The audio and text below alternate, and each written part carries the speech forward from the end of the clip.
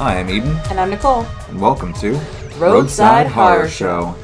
We're back in Delaware this week, switching things up. This time I'm going to give a paranormal story, and Nicole will be giving the true crime story. Super excited for this true crime story this week. I hope you like it. I had a lot of trouble with my paranormal story. Oh, really? Yes, I just dove right into one that I thought was cool. Mm-hmm. And then it just ended up being way too short. And as I finished it at midnight last night, the witching I was hour. like, fuck. Now I'm going to have to find something else. So I started doing one again, and at 1 o'clock I was just like, I need my bed. I'll finish tomorrow. Well, I hope you finished because... I did finish, because we're kind of doing this. All right, let's do it. Let's do this. What do you have for us today? All right, our first stop is in Dover, Delaware, which is the state capital and the second largest city in Delaware. We're headed to the U.S. Post Office on Lockerman Plaza to talk about the first time the U.S. Postal Service was used to commit murder. Ooh. Right? Murder by mail? I like that. Yeah. It's a pretty interesting story, so I hope... No one uses the mail anymore. I use the mail sometimes for those 3 bills that I can't pay online. That's true, I do too. Or I go there in person, which is even worse. What? Yes. It's also the only time I write out freaking checks. I need my anonymity. All right, so our story starts in 1891 with Mr. John Dunning, who was a well-regarded war reporter. He had met and fallen in love with Mary Elizabeth Pennington, the daughter of a congressman, very popular congressman from the state of Delaware named John Pennington. In 1891, they actually did get married. Shortly afterwards, the couple moves across the country to San Francisco because John Dunning got a job as the day manager for the Associated Press San Francisco Bureau. So it's a pretty great job for a young war reporter. I'd love to live in San Francisco, but it's too expensive. Right. It's a gorgeous place to live. It's fun to visit. It's beautiful to visit, yeah. They recommend it. So once the Dunnings are in San Francisco, they have a daughter, and life seems pretty darn perfect for a few years. Then, one day in 1895, when Dunning is enjoying a relaxing bike ride through Golden Gate Park, his bike breaks down. He pulls it over near a bench to fix it. How does your bike break down? I mean, your chain could slip off. Oh, okay. I don't actually know what happened because you weren't there. I wasn't there. I don't have the time machine quite up and running yet. So you say. Shh! Don't spill my secrets. So he breaks his bike, and Dunning pulls it up next to a bench, and there happens to be a lady sitting on the bench, and he strikes up a conversation with her as he starts fixing his bike. Come to find out, her name is Mrs. Cordelia Botkin, and Dunning is absolutely captivated by her charming persona and the fun story she tells him about the seedier and perhaps sleazier side of San Francisco. Nice. Now, Cordelia Botkin is a very bold woman, and she actually is married to a grain broker who does not live in San Francisco with her. He lives in Stockton, taking care of business. Meanwhile, she's kind of living the sort of like high life in San Francisco, staying at hotels, that sort of thing. As the two begin talking, they arrange to meet later, and eventually they start having an illicit affair, despite them both being married. Through Cordelia, Dunning starts to explore the seedier side of San Francisco himself. So he starts going out at night more, he starts gambling, he starts drinking really heavily. And eventually he's even fired from his job at the Associated Press under the suspicion that he embezzled a few $1,000s to pay off these gambling debts that he kept accruing. Yep. Well, Cordelia is a wonderful influence on him. Totally. What is his wife doing? Oh, well, Mary Elizabeth is at home with their daughter, and she's a very, prim, proper, like, post-Victorian lady. And she's completely just over it and gets fed up, and she's humiliated that her husband's carrying on this very blatant affair with this other woman. She decides to take their daughter, and she moves back into her parents' house in Dover, so she goes back to Delaware. Okay. That doesn't really faze Dunning whatsoever. His wife leaves him, and he's like, all right, well, Cordelia, baby, I'm moving in. Uh-oh. So he starts living with Cordelia, and they continue their carousing and their wild nightlife, and that goes on for the next couple of years until 1898, when Dunning is somehow rehired by the Associated Press as a war correspondent for the Spanish-American War. So at this point, Dunning's like, maybe leaving my wife and kid and, kind of living the high life isn't really what I want to do with my life. Oh, sure. Think of that now. Yeah, now that he has a job and a way out. Yeah. So he decides to end his affair with Cordelia, and she is absolutely heartbroken. Just tries to convince him to stay, and he's like, "Nope, I'm sorry, it's over. I'm done. It's been fun. Later, bye, Felicia." Bye, Felicia. Bye, Cordelia. Bye, Cordelia. And so Dunning, ends his affair with Cordelia, and he reaches out to his wife, Mary Elizabeth, to reconcile before he leaves for Cuba to start covering the war. Mary Elizabeth is kind of like, oh, okay, well, we'll see how it goes, but I'm still staying in Delaware with my parents and our daughter. Once you finish whatever you need to do to stabilize your job, I guess he had to win back his good reputation. Yeah. After embezzling. He completely just sullied all of that, so. Yeah, so she's like, if you can do that, then we can get back together. He's like, fine, perfect, all right, great. And short time after that, Mary Elizabeth starts receiving these really alarming anonymous letters, all postmarked from San Francisco, claiming that her husband is still having affairs with numerous beautiful women and that Mary Elizabeth should really reconsider reconciling with her husband. That's from Cordelia. Oh, for real. That's like a no-brainer, right? So Mary Elizabeth wasn't having any of it, and she just kind of gets fed up with getting these, letters in the mail. And she decides to keep them, but she gives them to her father and tells him, hey, if you get any more of these letters, I don't want to see them, you just take them out of the mail. And he agrees to it. Then, on August 8th, 1898, I wrote 1989 on my notes by accident there. Then on August 8th in 1898... He would have been really old by that point. Yeah, definitely. Mary Elizabeth receives a package containing this elegant cambric handkerchief, very, very fine linen handkerchief, a box of chocolate bonbons, and a note that says, quote, "With love to yourself and baby, Mrs. C." Uh-oh. So Mary Elizabeth... Don't eat those. Wow. Mary Elizabeth is like, oh, they're from my friend, Miss Laura Corbally, who was the one person that she kept in touch with from living in San Francisco. She's like, oh, she must have, found these and sent them to me because she knows how much I love chocolates. Later that evening, after a lovely family dinner, Mary Elizabeth and her family retire to the veranda at the Pennington house to cool off in the summer heat because it's August. And they're all sitting out there, and she remembers the chocolates that she got from her friend. And Mary Elizabeth has, no reservations about popping that box open, taking a couple handfuls for herself, and then passing it around to everybody she's sitting on the porch with. So her sister has some, her daughter, her niece, and two of the younger neighbors who had stopped by to visit after dinner also have some. Her mother and her father don't, though, because her mother doesn't eat sweets, and her father preferred to smoke his pipe after dinner versus having some kind of dessert. So they're all indulging on these chocolates on the porch. A few hours later, all 6 of the people who unfortunately ate the candy start experiencing stomach pain and vomiting. That's great. Yeah, not the best. That's oof, dinner party gone wrong. Yeah, absolutely. Especially if they only have one bathroom. Wow. I mean, it's the 1890s, so who the hell knows? They probably don't even have one bathroom. So they call a physician because people are puking and in pain. And the physician comes over and diagnoses their illness as cholera morbus, which is basically what we call food poisoning. Yeah, okay. Cholera morbus is really pretty common at this point in time because not everybody has refrigeration in their homes, and that's a primary cause of food poisoning is that unsafe temperature. So physician's like, you know what, it'll pass. If you're not better by tomorrow, let me know.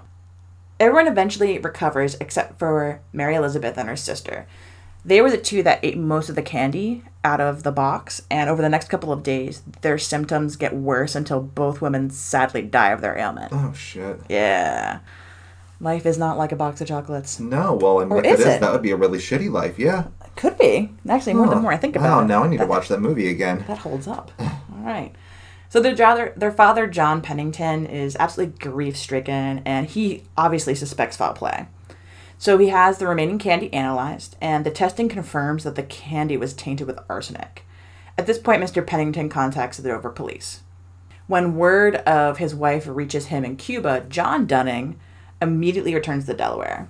When he reaches the home of Mr. Pennington, he's shown the letter and the handwritten note that accompanied the letters, all the crazy anonymous letters. Yeah. And the handwritten note that came with the box of chocolates. He immediately takes one look at the handwriting and says one word: Cordelia. Well, okay, there's everyone's suspicions. Confirmed, guys. Confirmed, guys. So the Dover police contact the San Francisco police chief, who personally led the investigation against Cordelia Botkin. The police have the paper that was used to wrap the candy, and they trace it back to George Haas Confectionaries in San Francisco, and there they find a clerk who remembers selling chocolate bonbons to a woman who fits Cordelia's physical description. Then the police find a clerk at Owl Drugstore, also in San Francisco, and they remember selling arsenic to a woman who also resembled Cordelia. So you have these two clerks who are basically saying, yep, that lady that you described totally sold these products to her. Lastly, the police take the letters and the note that was included with the chocolates to a handwriting analyst who reviews them and confirms the suspicion that both of the notes were written by the same person. So Take that, Cordelia. Even worse for Cordelia, though. They get a sample of her handwriting from letters that she had sent John Dunning, begging him to come back to her, and they compared that to the anonymous letters in the box of the note from the box of chocolates, and they all match. Oh, okay. So they basically have this like circumstantial evidence that yes, Cordelia pretty much is responsible for this murder, these two murders. Now they just need actual proof. Exactly. So, in October 1898, a grand jury in San Francisco is called, and they're presented with the evidence. And even though it's only circumstantial, they still feel there's enough evidence to bring an indictment for 2 counts of first-degree murder against Cordelia Botkin. The whole time, Cordelia is maintaining her innocence, obviously. So this story's pretty damn sensational already. Yeah. And the press picks up on it. You don't think of chocolate as a murder weapon. Or the mail. Yeah, that's true. So the San Francisco Examiner and the local newspaper in Dover pick up this story, and they start to report on it pretty heavily because it involves, wealthy people. It has sex. It has drugs, poison. Rock and roll. A little bit of rock and roll. Actually, no. But it has the Spanish-American War, just as sexy as rock and roll. Absolutely. And so they start calling this the Chocolate Candy Murders, which has a nice ring to it. Which is a really great title. I feel like that would be a really good... I watched that movie. By the way, my notes for my story also go a little bit into the Spanish-American War.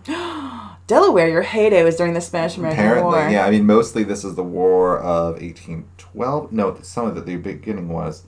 It was the American Civil War that most of it takes place during. Okay, so different wars? Different wars. Lots of wars. This thing has been through many wars, but we'll get to that when we get to my story. Sorry, I tried to hijack you. I'm pretty excited because I think I almost did that haunted story too. So, at the trial, the prosecutors ship out most of the Pennington family and most of Mary Elizabeth's relations, folks who were there. Her father testifies about receiving the anonymous letters and the poisonous box of chocolates and goes through and tells the court about his daughter's sudden and agonizing death. John Dunning also testifies in court that he had a sordid affair with Cordelia, and he remembers that he shared several details about his wife with Cordelia, one of those being that she is, quote, passionately fond of candy.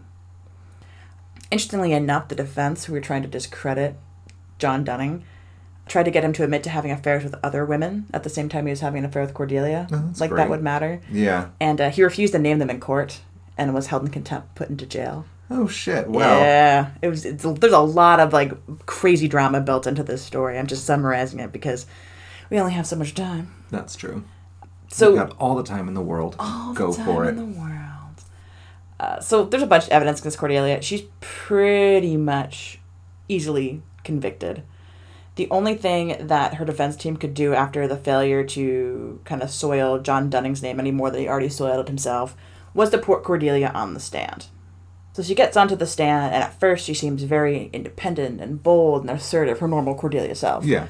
And her defense lawyers are like, can you just tone it down a wee bit? Maybe it's a little bit more friendly, a little bit more docile, Smile at the jury. Yeah, smile. Yeah. Smize. You gotta smile. Flash him a little thigh if you need to.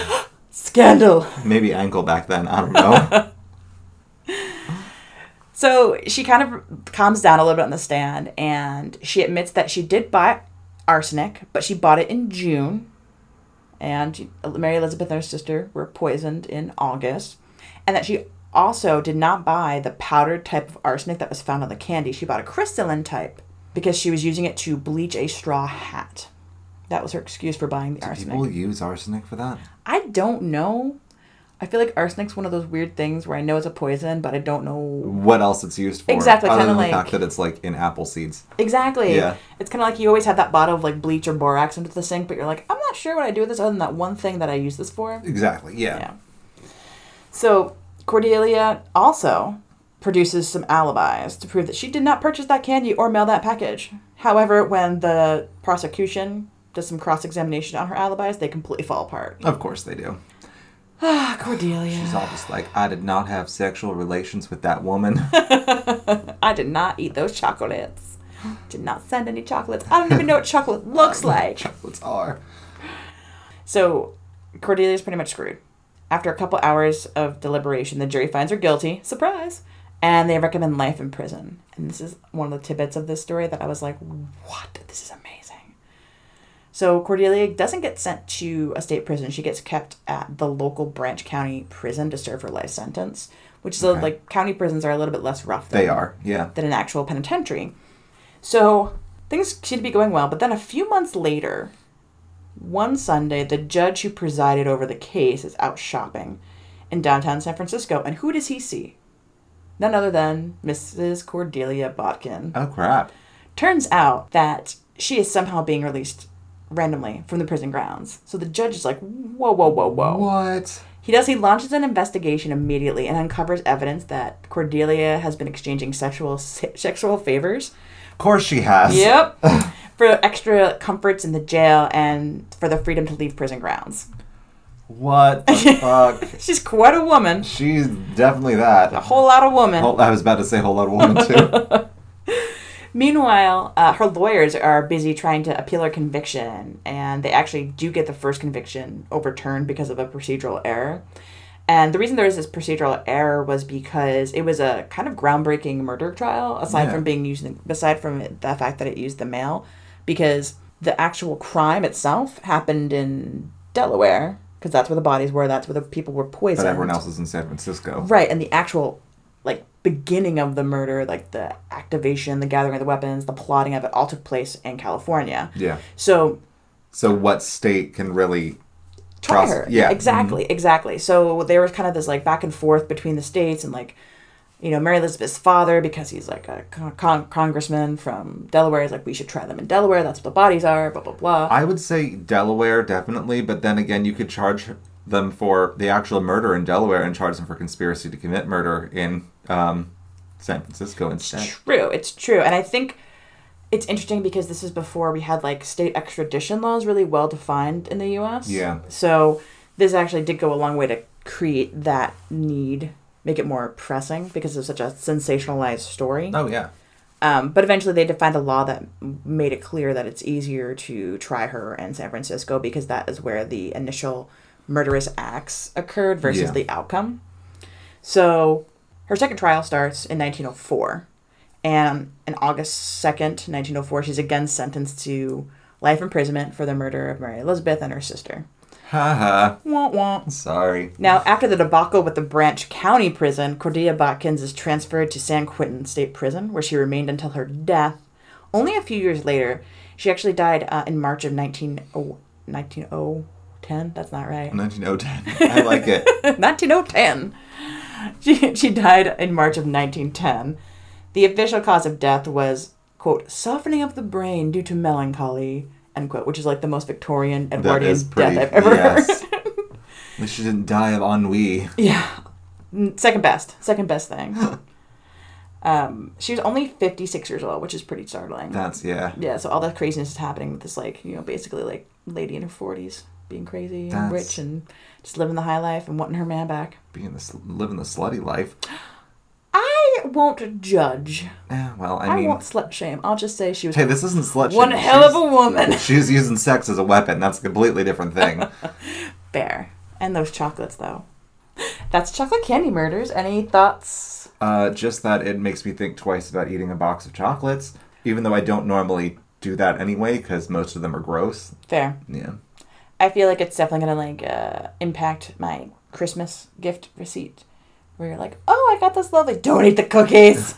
The first Valentine's Day that Joe and I were together, he was like, oh, I've never really had anyone on Valentine's Day. And I was like, yeah, I barely did either, so this will be fun. And I bought him because I knew he really liked, what are they called? Rolos? Is that? The ones with they're like round. They have the caramel on the Yeah. inside. Yeah. I bought him like a big like heart-shaped box of those. Wait, quick question. Caramel or caramel? Both. I say both, honestly. Excellent. Continue. And then we were talking about it, and I was hoping that he'd buy me like the Reese's Peanut Butter Cup ones because I wanted that. But then I was like, here, I didn't want to get you just a stupid box of assorted chocolate because they normally suck. And there's normally like only 6 in the thing. So here you go, a whole bunch of Rolos. And then he's like, oh, well, and pulls out this heart-shaped assortment box of candies that only had about 6 in there. Yep. Yeah, and he probably paid more for his than I paid for mine. So what's the moral of that story? Just don't get assortments of chocolate, especially if they happen to be laced with arsenic. Fair enough. All right. I think it's time for a quick pit stop, yeah? I think it is too, Get some because road it's snacks. really hot in here now, and I want the air conditioning on for a minute. Road snacks. Pit stop. See you in a bit. All right, we are back, and my computer finally booted up, so that's good. Winning. Hashtag winning. Yes. Like before when it was hashtag major losing. Worst week ever. This week has been horrible. Yeah, it's been a week. I hope you guys have had a better week this week than we have. But to cheer us up, I have a delightful story of a nice little haunting for you. Excellent. The state of Delaware is said to be one of the most haunted states in the U.S., despite being so freaking tiny. All the ghosts live in Delaware. Exactly. That's just where ghosts like to go, hang out. It's the discount shopping. Yes. And also, there's no lack of Civil War ghosts throughout the original colonies, so my story today will take you back in time on a place called Pea Patch Island, which is off the coast of Delaware City, which housed a fort during the war. Well, a lot of wars. And yes, Pea Patch is a very funny name. So, submitted for the approval of the Midnight Society. Oh, sorry. Thought I was somewhere else and back in the 90s. Anyway, this is the tale of Fort Delaware. Fort Delaware. I'm so happy you did Fort Delaware. It is the place that kept coming up in my research when I was looking for really? a haunted place. I'm like, oh, haunted forts. I'm like, they're so freaking spooky.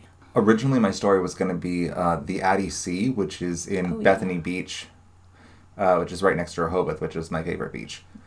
It was really cool, but like I said, too short, so we're going to save that for an extra episode for the Patreon people. Cool. So, Fort Delaware was built between 1846 and 1868, the current one anyway, and sits on 288 acres. That's huge. It's really massive. The island it sets upon emerged as a mud bank in the Delaware River in the 18th century and supposedly got its name when a ship carrying peas ran aground on it, spilling its contents everywhere and caused peas to grow all over the island. At least we know the boys at the fort were not starving. Well, I mean, actually they were, but we'll get to that later. They weren't originally, anyway. they got peas for days. Yes. And originally, it was owned by a guy named Dr. Henry Gale, who was a very wealthy man from New Jersey. He used the island for hunting. However, the government wanted his land.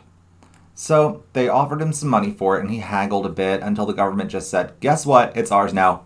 Get the fuck out. It's called eminent domain, motherfucker. So, because, this certainly isn't the first time that's ever happened in America. Never. Not at all. This is a nice island you have here. How about some glass beads for it? So the island started its military uses as far back as the War of 1812.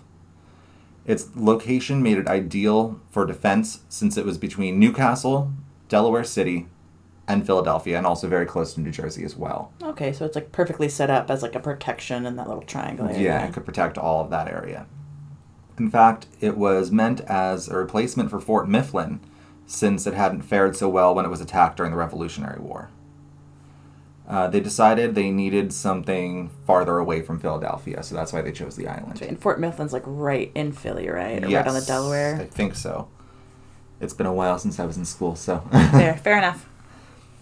So, they began building a seawall and dikes around the island at this time, but didn't really do anything else with it. And before anyone jumps on me for saying dikes, it's just another word for dam, and that is D-A-M, dam, not the swear. So I said nothing inappropriate there. I'm trying not to laugh because you keep talking about dikes and dams and... Dikes and dams and dental dams and... Oh my. Maybe we didn't talk about dental dams before, but... Anyway. So, well, now I'm going to say another funny word. Okay, first you got me at the Pea Patch Island, which I giggled about. I have the sensibilities of like a 6th grader. Then you're talking about dikes and dams. Let me take a moment. Okay, go ahead. Okay, so now here, if you're definitely in the mind of a 6th grader, here we go. A wooden fort would be erected on the island from 1814 to 1824, followed by a star fort or bastion fort in 1817. Bastion? Oh, not like Neverending Story, never mind. Yeah. So, they ran into some problems with this iteration of the fort, however, and the building of the fort was delayed several times. One instance, an entire section of 43,000 bricks had to be torn down. If that isn't a reason to haunt this place, I don't know what is. There's nothing like thinking you're done with something and realizing you have to start all over. Like what happened to me as I finished my original story for this episode. Anyway, apparently even after it was quote-unquote done, it was inspected and found not to be up to snuff, causing them to yet again redo everything. Captain Babcock... Oh my god, okay, fine, just laugh. Captain Babcock, who had been partly in charge of the construction, was actually taken to court over altering the designer Joseph G. Totten's designs without any orders to do so. He was acquitted, but it still happened. Did you come across anything in your research that said why he altered them? I guess he just didn't like it. Oh, he's like, this doesn't make sense. You can't protect this fort. Exactly. So he's just like, here you go, I'm going to change things. So this was far from the end of Fort Delaware's many constructions, nor its non-war-related issues. In 1831, a man named Lieutenant Stephen Tuttle was sent to inspect the problems with the fort's foundation, and no sooner did he get there than did a fire start, originating from his quarters.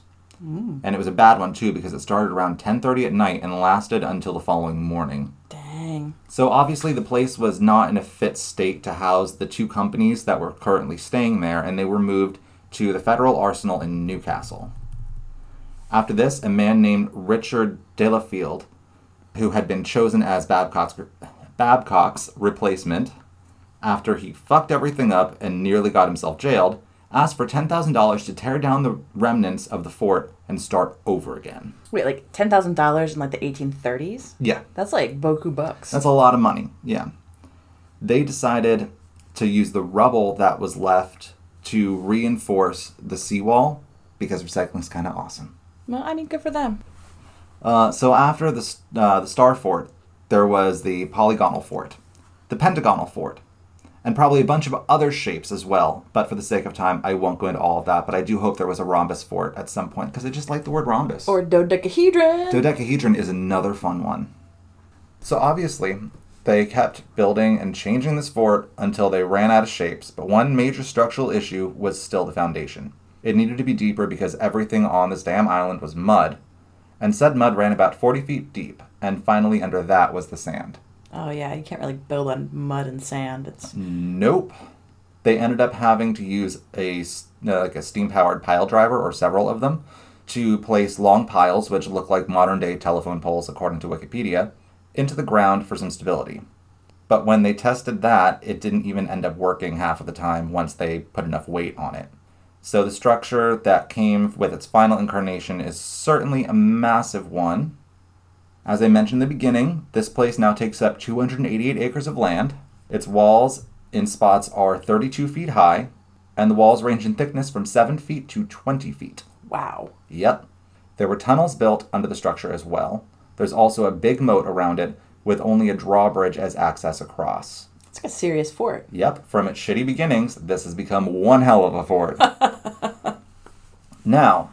It's a damn fine fort. Yes it is. So this fort was also used in the Spanish-American War, like I said during your story. Oh, yeah. When I hijacked you by accident. As well as both world wars, but we'll mostly be concentrating on its use in the Civil War. So that's like right after they figured out all this like structural mamma jammas? Yeah. So, remember how I said that it was built to defend Delaware City, Newcastle, and Philadelphia? Mm-hmm. Well, screw that, because they just decided to use it as a prison camp for prisoners of war, federal soldiers convicted of crimes, and privateers. Oh. I'm so glad they spent all that money. Exactly. Yeah. The first prisoners were housed in empty powder magazines, which is a building where gunpowder is stored, sealed off casements, and 2 small rooms inside the sally port. And a sally port is a sealed, controlled entryway to a fort or a prison. Okay. So I guess this is both. Interesting. It can also be used to mean a dock where boats pick up people or cargo from ships anchored offshore, but that definition is mostly used in Great Britain. So that's not what we're talking about here. As you do when you're in prison, convicts would carve their names onto the walls, and in these spots you can still see some of these in the fort today. That's kind of cool. Yeah, it's pretty neat. Definitely cool historical shit for sad times. So the fort ended up housing around 33,000 prisoners. What? Yep. That's like a small town or city. Certain sources said 32,000, but I mean, that's not really a big difference, so whatever. There were, as expected, since this place is haunted as fuck, or for Twitter users, hashtag HAF, there were quite a large number of deaths in this fort. The first person to die there was a Confederate soldier from Virginia named Captain L.P. Holloway. He was captured on March 23rd, 1862, and died on April 9th of 1862, so same year. So that's only 17 days in this place. Wow. The conditions were not great, and by the end of the war, around 2,500 people had died in this fort. The biggest killer of these people was smallpox, which killed around half of them. The other causes were inflammation of the lungs, diarrhea, typhoid, malaria, scurvy, pneumonia, and erysipelas, which is a strep infection that gets like on a scratch or an open wound, which leads to a rash and then, I guess, death. It can be caught apparently from handling raw fish. Well, that's terrifying. Yeah. Also, malnourishment was a big cause of death there as well. Beyond those leading causes, 5 prisoners drowned that we know of, and 7 died of gunshot wounds. There were also 109 Union soldiers and 40 civilians who also died on this island. So it kind of sounds like you have this massive fort with far too many people in it. Yes. And then all of the problems that go along with a bunch of people in a small contained area kind of sounds like they definitely ran rampant during the Civil War. Oh, yeah. There was a lot of overcrowding. There was a lot of just horrible things altogether. Numerous people even tried to escape, because first of all, no one likes being a prisoner, but you especially don't like being a prisoner there. So they tried to escape the island, but it's a fucking island, so they had to swim across the Delaware.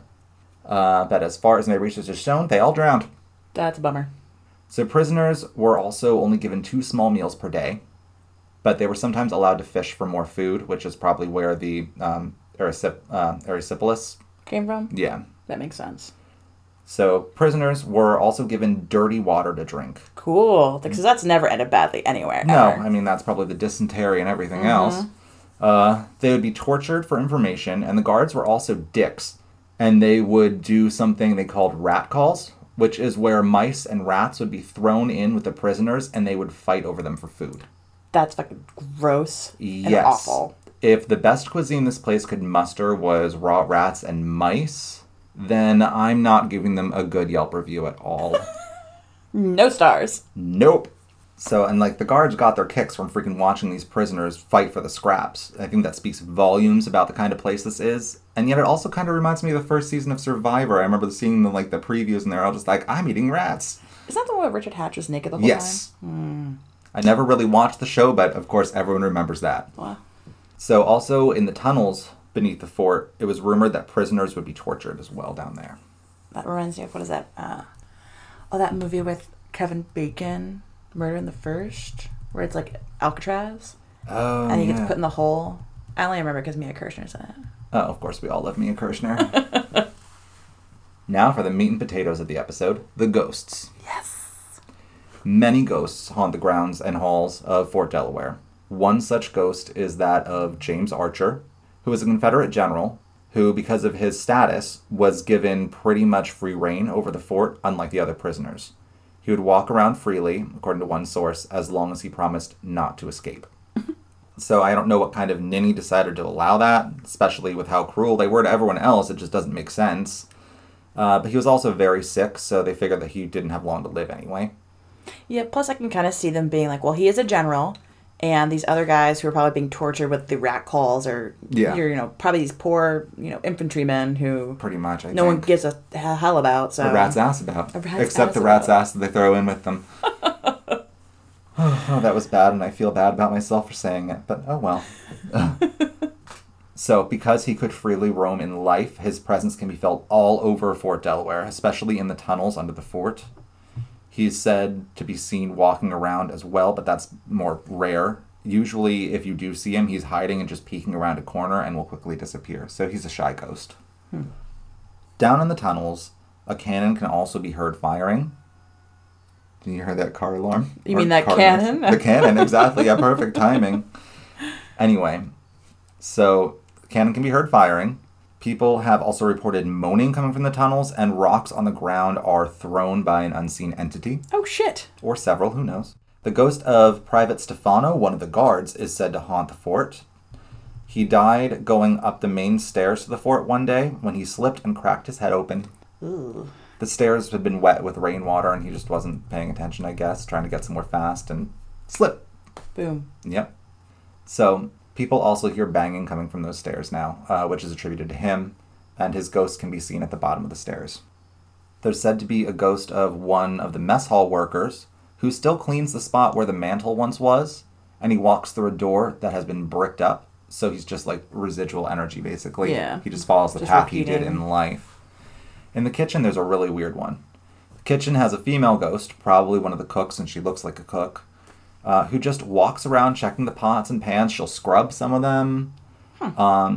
She also showed up once during a reenactment to check the soup that was being made. What? That's Yep. amazing. She's only ever been seen in the kitchen or when someone is talking about the kitchen. She just like randomly shows up. Boom. The weird thing with her is seems like she's part residual energy and part actual ghost. Because she'll walk through a door like without opening it, walk through like parts that are like boarded up now and stuff Yeah. like that. But she will interact with the pots and pans Weird. and actually clean them. So, is she also a Civil War ghost? Yeah, she was there during the war. She was the cook. Okay. Huh. Yeah, so that's a really interesting one because I've never heard of a ghost doing both of those things. Things like chains rattling can be heard throughout the fort, which, no surprise there with prisoners.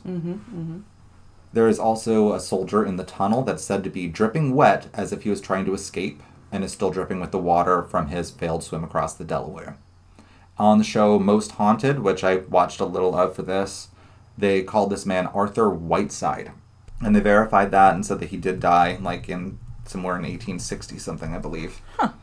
Loud bangs and crashes can be heard all over the fort for no apparent reason. People experience cold spots, and there's orbs and apparitions and pictures taken at the fort. Disembodied voices can be heard throughout, so lots of like the usual haunting stuff Okay. happens there. Ghosts also tug at the clothes of people walking around in the tunnels. Yeah, that's not happening. Nope. That's a big nope. Now, most of the dead are actually buried in Finns Point, New Jersey, but seem to find their way back to Fort Delaware, probably because of all the negative crap that happened there over the years. Ghosts tend to be attached to things or places they either loved or hated, and this is a prime example of the latter, Fair. because I doubt anyone loved it there, except maybe some of the guards. This place has been investigated by several paranormal groups, including TAPS, which is the Ghost Hunters people, and also people from the show Most Haunted, like I mentioned. Okay. So today the fort is used for tours and not a whole lot else.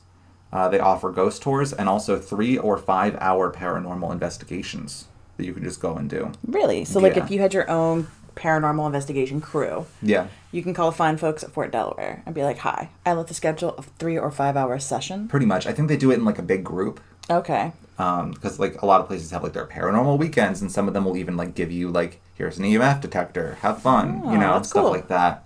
I think that's more what it is. All in all, I think that Fort Delaware sounds like a pretty good time for any amateur or professional ghost hunter.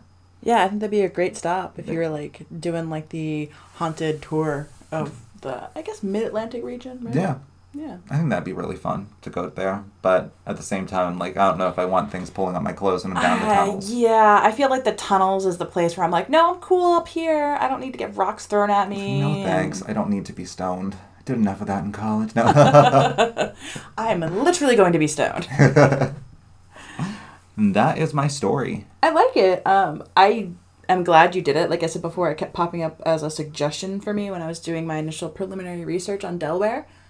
I didn't get too far into it. I just knew that it was like kind of like a hellish Civil War prison. Yeah. I had no idea it had that many ghosts and weird It apparitions. It has a lot of ghosts and a lot of horrible things that were going on there. They definitely did not treat the prisoners very well at all. I wonder how many more Civil War prisons we're going to come across. Probably a lot. I mean, when we're doing this area anyway, any of the original colonies. Oh, Civil War. Yeah. And also, like, Virginia and stuff will be big on, like, lots of, like, ghosts, too. Like, Revolutionary War ghosts and stuff like that, too. I'm going to go out of my way to not do the Civil War. Yeah. I'm going to go out of my way to try to find something that's not... I try to stay away from it, too. I mean, neither of us did Gettysburg when we... Because that's just, like, it's been done so many times. Plus, it's like, yeah, of course, like, so many people died there. Exactly. But pretty much all the ghosts are just residual energy. It's just people marching. That's pretty much it. I've been there. The only thing I've seen were people marching. That's it. Like people? Like or ghosts? Ghosts. Oh. I was say I saw people marching and they were marching around ugly monuments. No, they're not ugly. I'll take that back. That's not true. You take that back right now. They're scattered monuments all around, and I don't know. Yeah, I mean, Gettysburg, it's fun and all. The Wax Museum's terrifying. Really? When I went there as a kid, I just remember because they have it set up where it's like the build up to the Civil War, so they have a bunch of different incidences. Yeah. And one of them is talking about the Underground Railroad, and like you round the corner and you come like face to face with this like wax figure behind glass. It's like right in front of your face, and it's like blah blah. That's it's like, oh shit, what is nice. that? Yeah, I definitely was like, I jumped. See, I don't know, like, wax museums are really weird because some of them look really lifelike. It's one of my favorite things, actually. I will, if we're someplace that has a wax museum, like either like Madame Tussauds or I want to go Louis there. Tussauds, like the one in Niagara Falls is a fantastic Louis Tussauds museum because it has all your normal celebrities and stuff. Yeah. But then it just has really weird things, like a Oh, diner cool. that's like set up and it's like Humphrey Bogart, and then like, you know, Oh, nice. a couple other like random people from the 40s, and this like, it's supposed to be set up like Nighthawk's Diner. Yeah, But I like figured. it. Also, I really love the fact that at a wax museum you can like pose with all the wax figures and That's pretty cool. and do silly, cheesy, you know. That'd be really neat. I've never actually, or maybe I have. I don't know. I don't think I've been to a wax museum. We're but going. They always seem really creepy, and I will definitely go. Excellent. I will definitely go. That is our episode for today. I hope you enjoyed it. I enjoyed it, so I'm sure everyone else enjoyed it too. And I enjoyed it as well. A good time was had by all. A good time was had by every single one of you. So I guess it's time for our pluggables. I guess so. If you like what you heard today, please like and subscribe to Roadside Horror Show. And if you can, tell anyone and everyone about our little endeavor here. Also, if you give a 5-star rating, it really helps because then we'll be, like, especially with, what's it called? The iTunes, not iTunes, but Apple Podcasts? Yeah, Apple that's Podcasts. it. Yeah. With Apple Podcasts, the way it works is really 5-star reviews are the only ones that matter, and they will bring you close to the top of, like, the searches when people search, so it's a lot easier for people to find us if we get really good reviews. I didn't know that. That's cool. So please like and review us. Yes, it's very important, actually. If you want to contact us, you can email us at roadsidehorrorshow@gmail.com. You can also follow us on Twitter, Facebook, and Instagram at Roadside Horror Show. We'd like to thank Yox Rocks Designs for designing our lovely logo that you can see on all our social media properties. And we'd like to thank E. Massey for composing our theme song as well as our outro as well. Great, I speak English good. I can't even. It's been a week. It's been a week. All right, guys. Well, we will see you next week. I can't say stay spooky. That's Jim Harold's thing. We need to think of like a good goodbye thing. Until next time. Yeah, that's so Keep boring. on trucking. No, it's better. It's terrible too. We'll think of it and get back to you guys. Hold on. I can do this. No. No, there has to be a cool sign off. There does have to be a cool sign off, but not this week. Until next time, gang. Yeah. See We'll ya. talk to you soon.